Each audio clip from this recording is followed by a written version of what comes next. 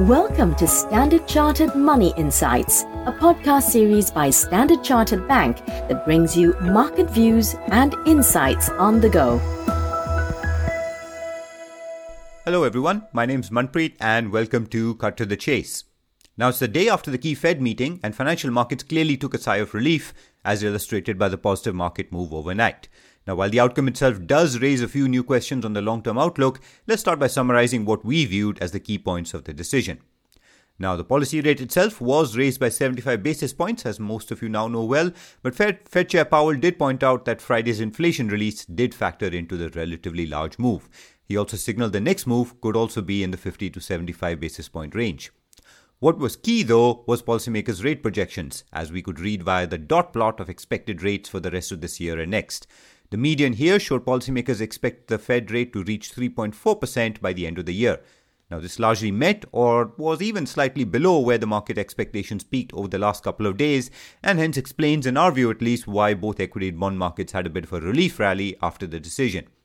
The projected rate is, though, somewhat above the estimated neutral rate, consistent with Powell's comments at the press conference that FOMC officials wanted a modestly restrictive level of rates by year end. It's also consistent with the downward revision economic growth projections to slightly below long-term trend levels, alongside upward revisions in both inflation and unemployment forecasts. Now, given that outcome, the market reaction was positive. Equities were up. It was bond yields that moved quite significantly, with yields falling sharply across the board and the yield curve, or the gap between short and long-term yields, getting a little bit steeper. Now, in our view, the outcome does fit into our broader narrative, which is that investors should continue focusing on what the Fed actually does relative to what markets are pricing in, rather than focus on the absolute move alone. We had a sharp adjustment in those expectations over the past few days, but the decision itself, as well as the language at the press conference, suggests that the Fed is now largely poised to deliver on what is priced. Now, this could take some pressure off risk assets, though of course inflation, and whether it peaks in the second half of the year, as the Fed itself projects, remains the key factor. Now, the one thing we'll need to continue watching closely, though, is incoming economic growth data. From a longer-term perspective, Powell did admit that bringing down inflation without causing significant economic damage was, quote, not getting easier. But this does come against the backdrop of Fed projections of a higher than neutral Fed policy rate and GDP growth projections that are now largely around the long-term trend. Having said that, though, we'd balance this against the fact that our recession checklist has largely stayed unchanged recently, and that equity markets themselves are about 20% lower from the January peak, suggesting many growth concerns are in the price, from a long-term view at least.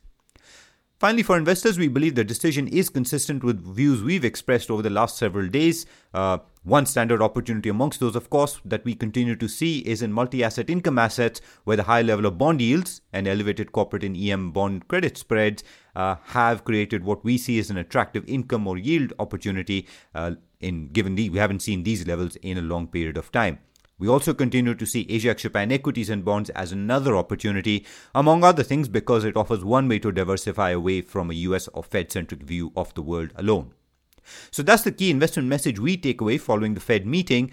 Before we end, though, we would point out that the ECB had its own emergency meeting where they committed to accelerate the completion of a new anti-fragmentation instrument aimed, of course, at addressing widening in peripheral bond yields and avoiding a new euro area bond crisis. This is significant, of course, in that once executed, it may help create more room for the ECB to tighten policy without triggering unsustainably high peripheral bond yields. However, more details are needed here for market worries to cool.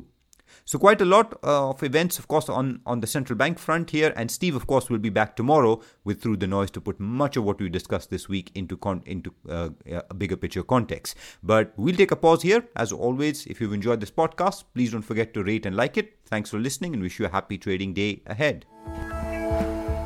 Thank you for listening to Standard Chartered Money Insights, a podcast series by Standard Chartered Bank. For more details on the latest market insights, subscribe to Standard Chartered Money Insights.